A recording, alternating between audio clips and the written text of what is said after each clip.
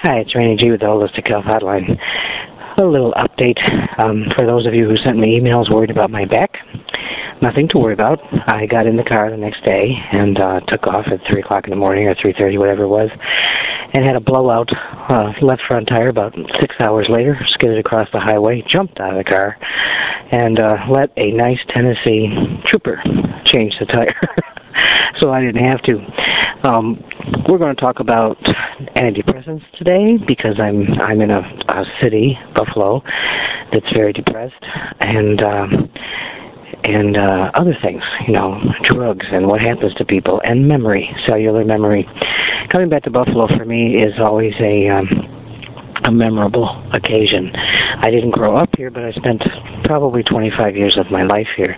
I wrote a lot about the history of Buffalo. I wrote about the Indians. Of course, I drive down past Lake Erie. Erie is named after the Erie Indians, who were the cat people. They were kind of wiped out by the Seneca, but before they were wiped out, they taught the Seneca how to breathe underwater using reeds.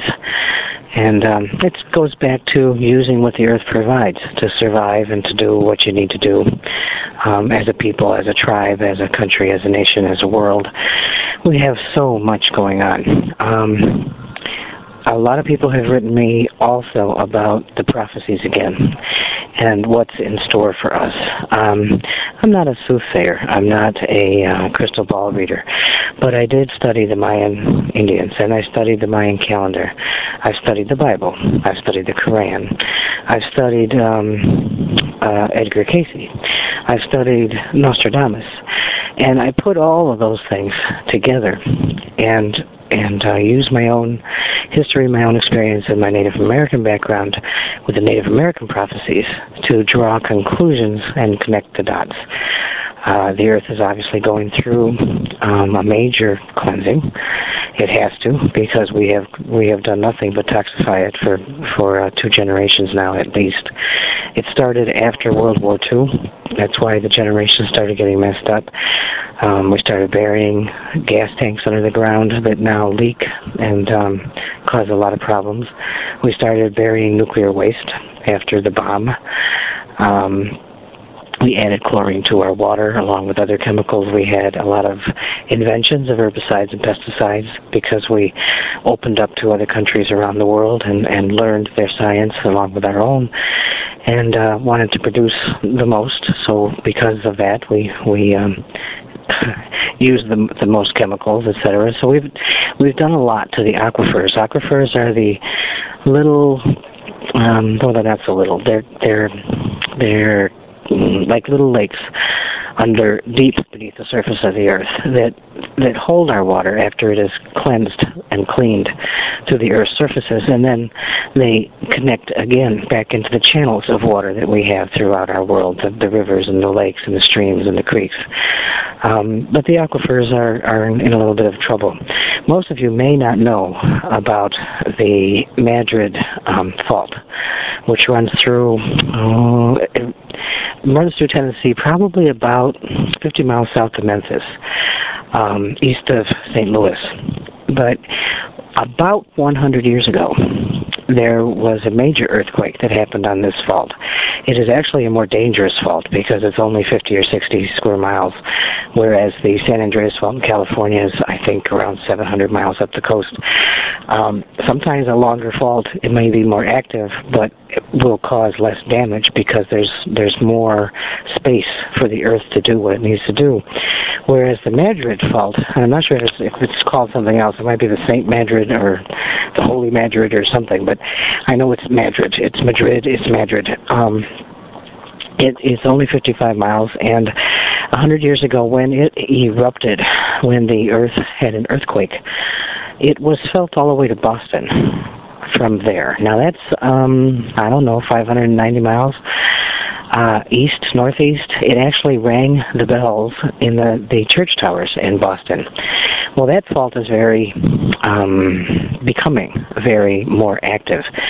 And what the earth will do, and this is not to scare anyone, but what the earth will do when it is time to get rid of and move around and do what it has to do to heal itself, it will move the plates that will cause another earthquake there. It will probably be a big natural disaster.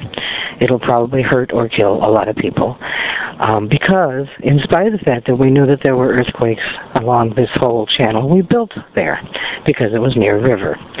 The Mississippi actually ran backwards in 1806, and the prophecies say that it will run backwards again. Now, we were given a clue during Hurricane Katrina when the levees broke down in New Orleans, and the waves actually hit Waveland, which is on the Mississippi coast. The Mississippi did run backwards for a ways.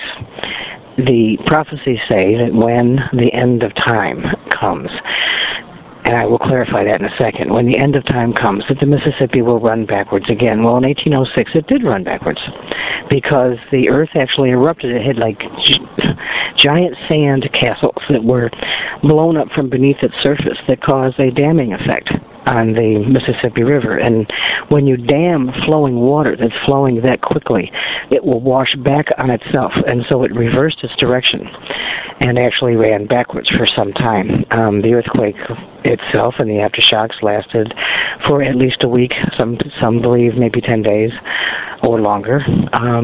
Caused a lot of destruction for any buildings and settlements that were set up, wiped out some towns, flooded out a lot of people, scared the heck out of many people. What they did is they ran outside their houses and got down their knees and prayed because they've never seen or heard of anything like this before.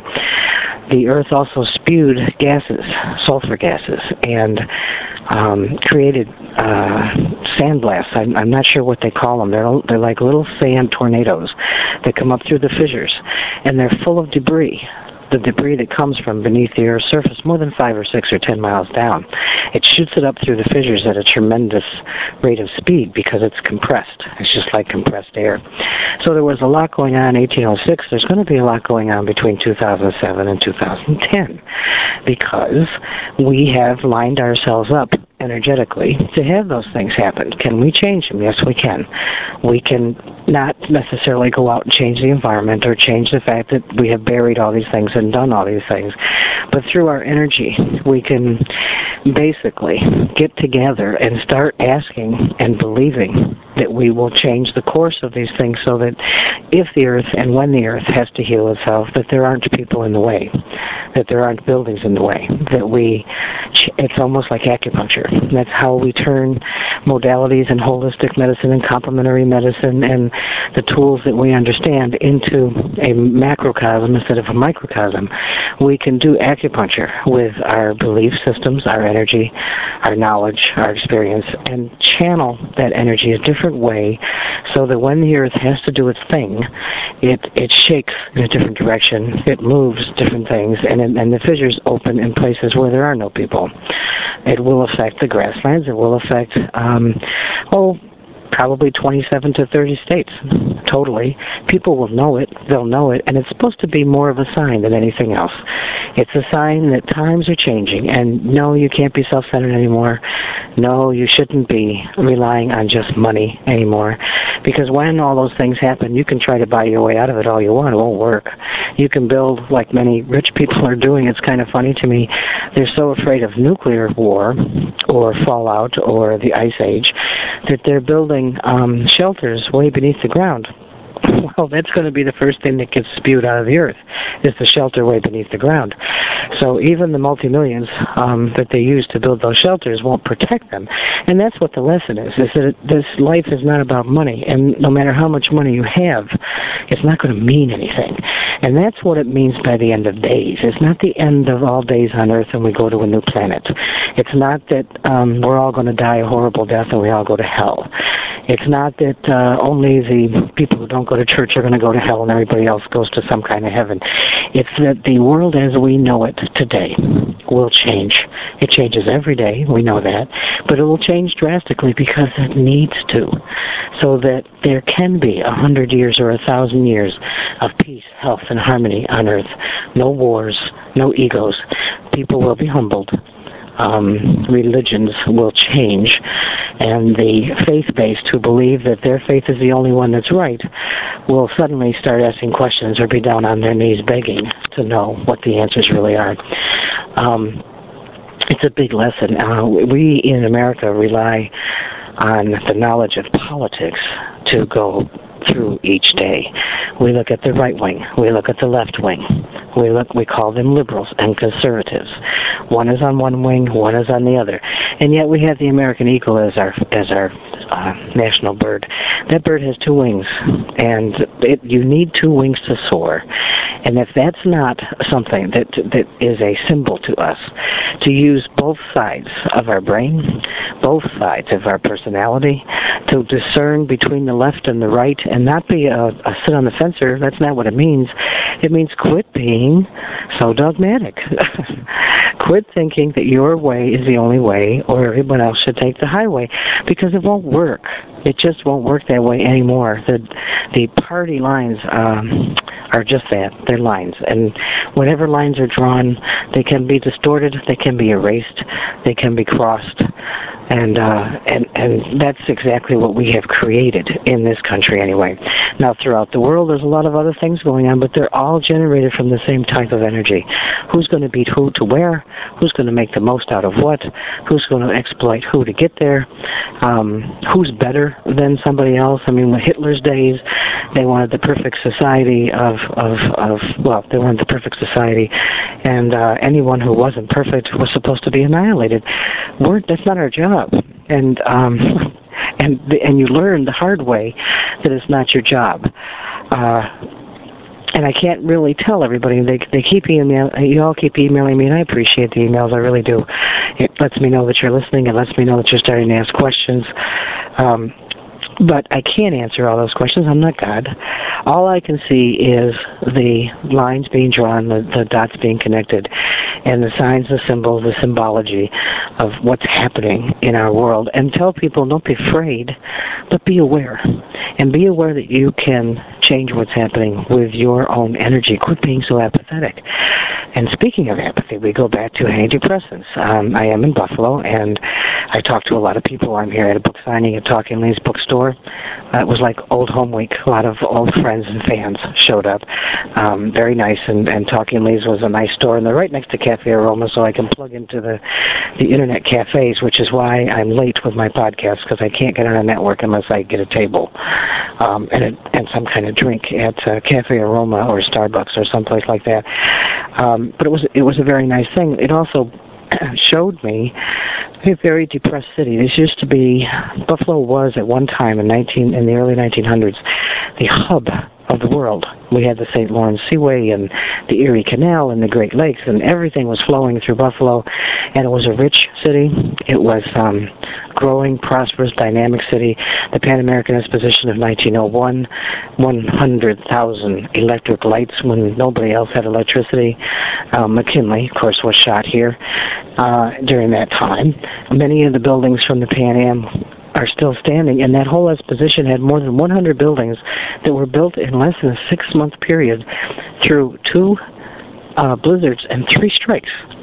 We can't do that these days. So it was this hustle-bustle, great city. New York was a great city, New York City, and the arts and entertainment people used to send people to Buffalo first, because Buffalo people were very discerning, they were very knowledgeable, and if you could make it in Buffalo, then you had a hit on Broadway. So you shuffled off to Buffalo first. And Buffalo, because of its commerce, the grain mills and the steel mills, it was a prosperous city. But when we started outsourcing for materials and for steel, especially going to other countries for production, Buffalo became the Rust Belt city and a very working class, working poor city. So a lot of people here who had ideals of what life was supposed to be have gotten depressed. It was also a very left-wing city, university-oriented, liberal, very 1960s and 70s. Timothy Leary was here, all that kind of stuff. And you know, the people of the 60s and 70s, and I'm a product of the 50s, so I did grow up in the 60s and 70s, relied a lot on drugs and free love. They said, you know, we don't want war. We just want to love. And it did change the world.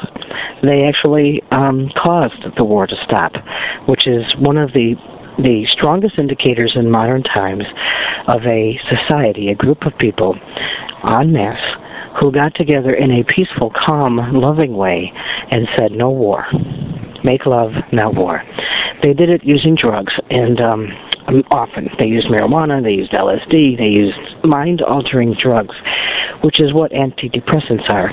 So now if you're the government of a country that didn't like it that people got together so much and overturned your idea of what profit should be in war, and you had scientists, and you could recruit scientists from other countries who also had some of the same ideas that you did, wouldn't you say, okay, let's listen to the songs of the 60s like White Rabbit, one pill makes you this, one pill makes you that, and let's go ahead and give them what they want. Let's give them pills that alter their minds, change their dispositions, make them think that everything is wonderful, because that's how we can control people.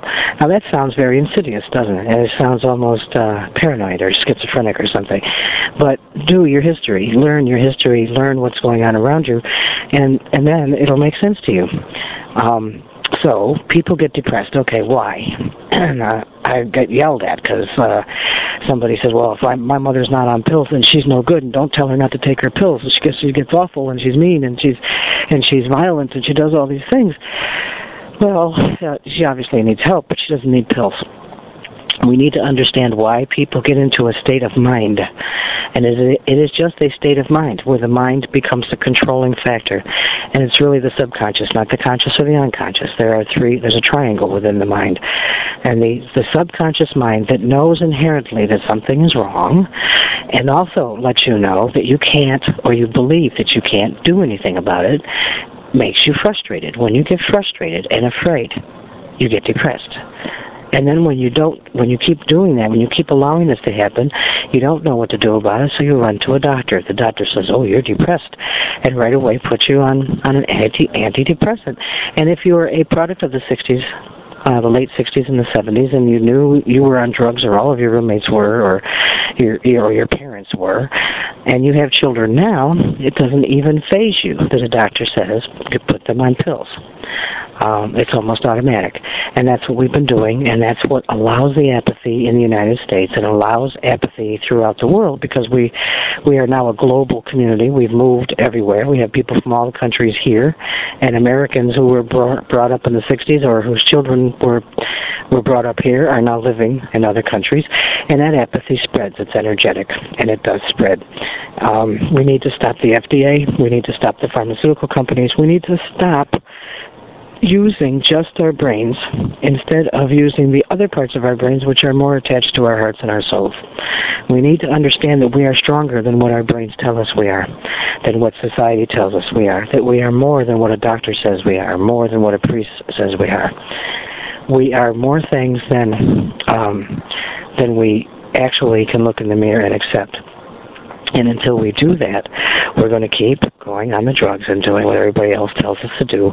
And we're going to be a sick world and a sick society. And then when the world does start to change, which it already has, you won't know it. You'll miss it. And then suddenly you'll wonder why. Everything is different in front of you. And then you want to talk about depression? That could depress a lot of people. When their money's no good and their houses are not there, and all their material possessions that they stored in the attic and the closets and the garage and everywhere else mean nothing. When I first moved to Alabama, I took what I thought was most important and put it in my car. The car wasn't a big one. It was a Nissan Maxima. I don't remember, 96 or something. And so you know how much stuff that was. That's not a big truckload. It's not a pod full of material things. It was what I thought was important. You know, photographs and manuscripts and certain letters and a few pictures and clothes and a computer and those kinds of things. And I traveled to Alabama. 9 months after I got there, Hurricane Danny came and took everything away. I lost everything, from the car to everything in my house, to the rushing waters of nature. And at first I was very angry, and then I was very sad. And then I had to learn from it. And what I learned was that I really didn't need hardly anything that the water took away from me. I just thought I did. Now, imagine yourselves up against a hurricane or a tornado or a natural disaster tomorrow. What would you take with you? And why? How would you take it? And how do you believe that you'd get to wherever you were going? Think about those things, because when the time comes that you have to jump in the car that's not going to work, or that there's no gas for, or use your legs that you haven't used for 15 years because you've been sitting at the computer, or hop on your bike that doesn't exist, and you need to carry things with you other than your children or your loved ones, how are you going to do it? Where are you going to go? And why?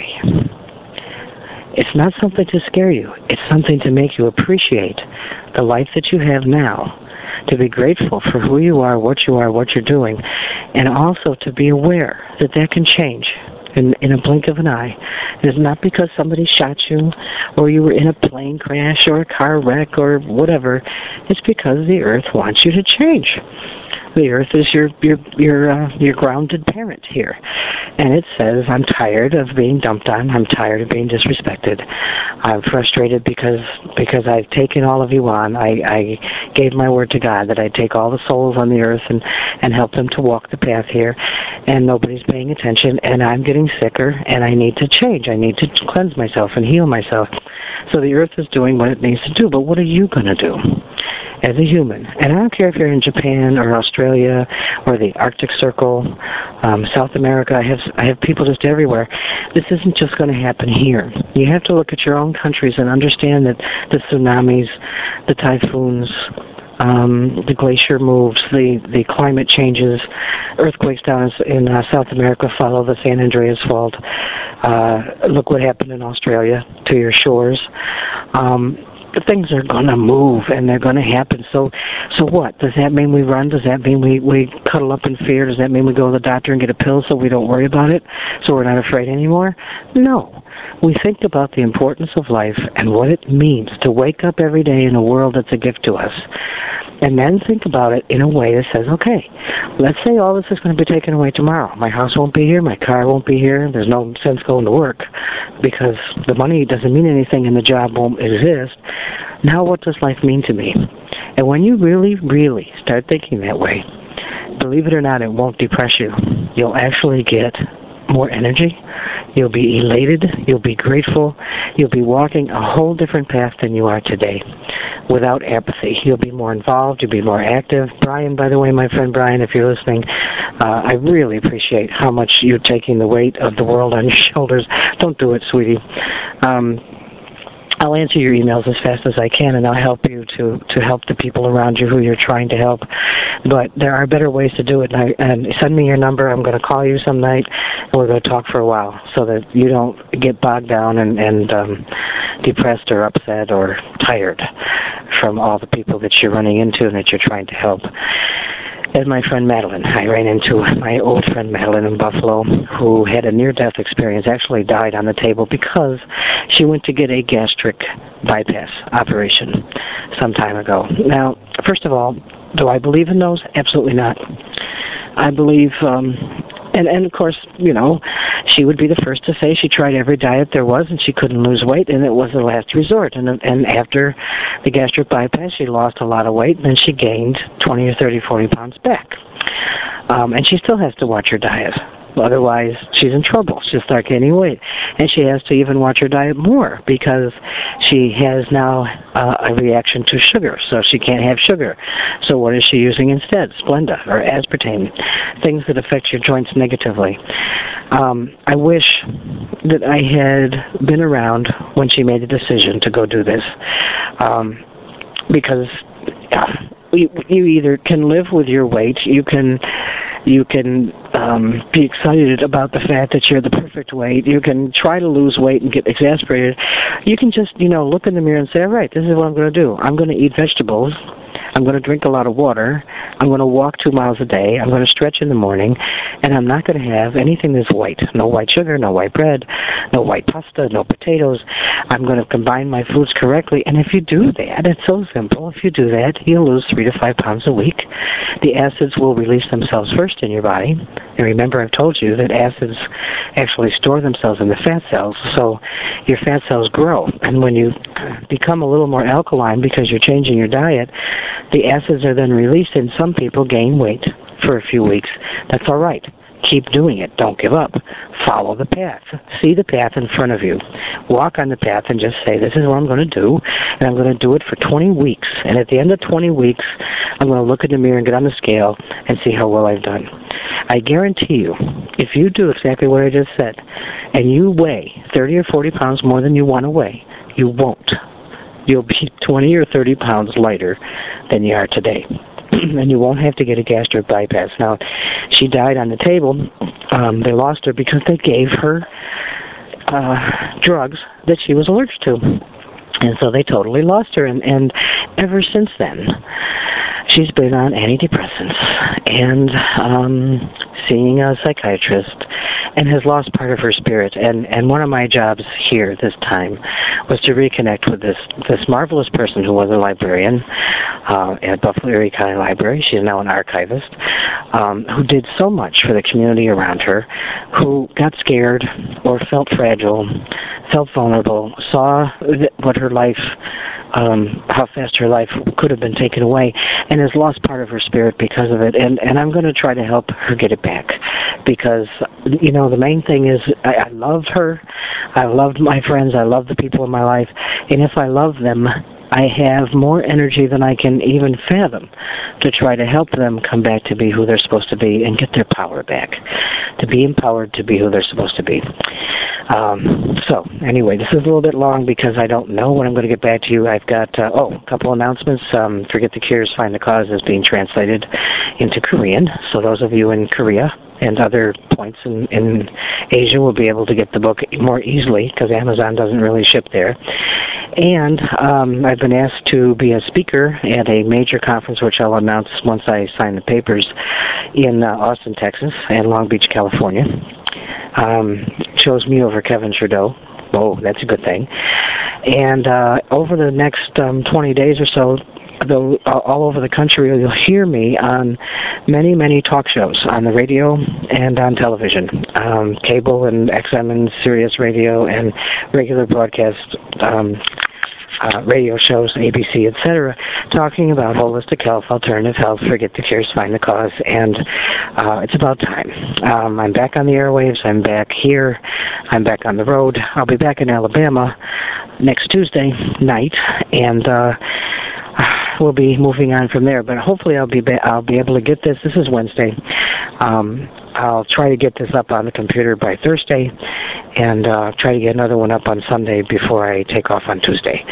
So keep listening, pass this on, email it to your friends. Don't quit.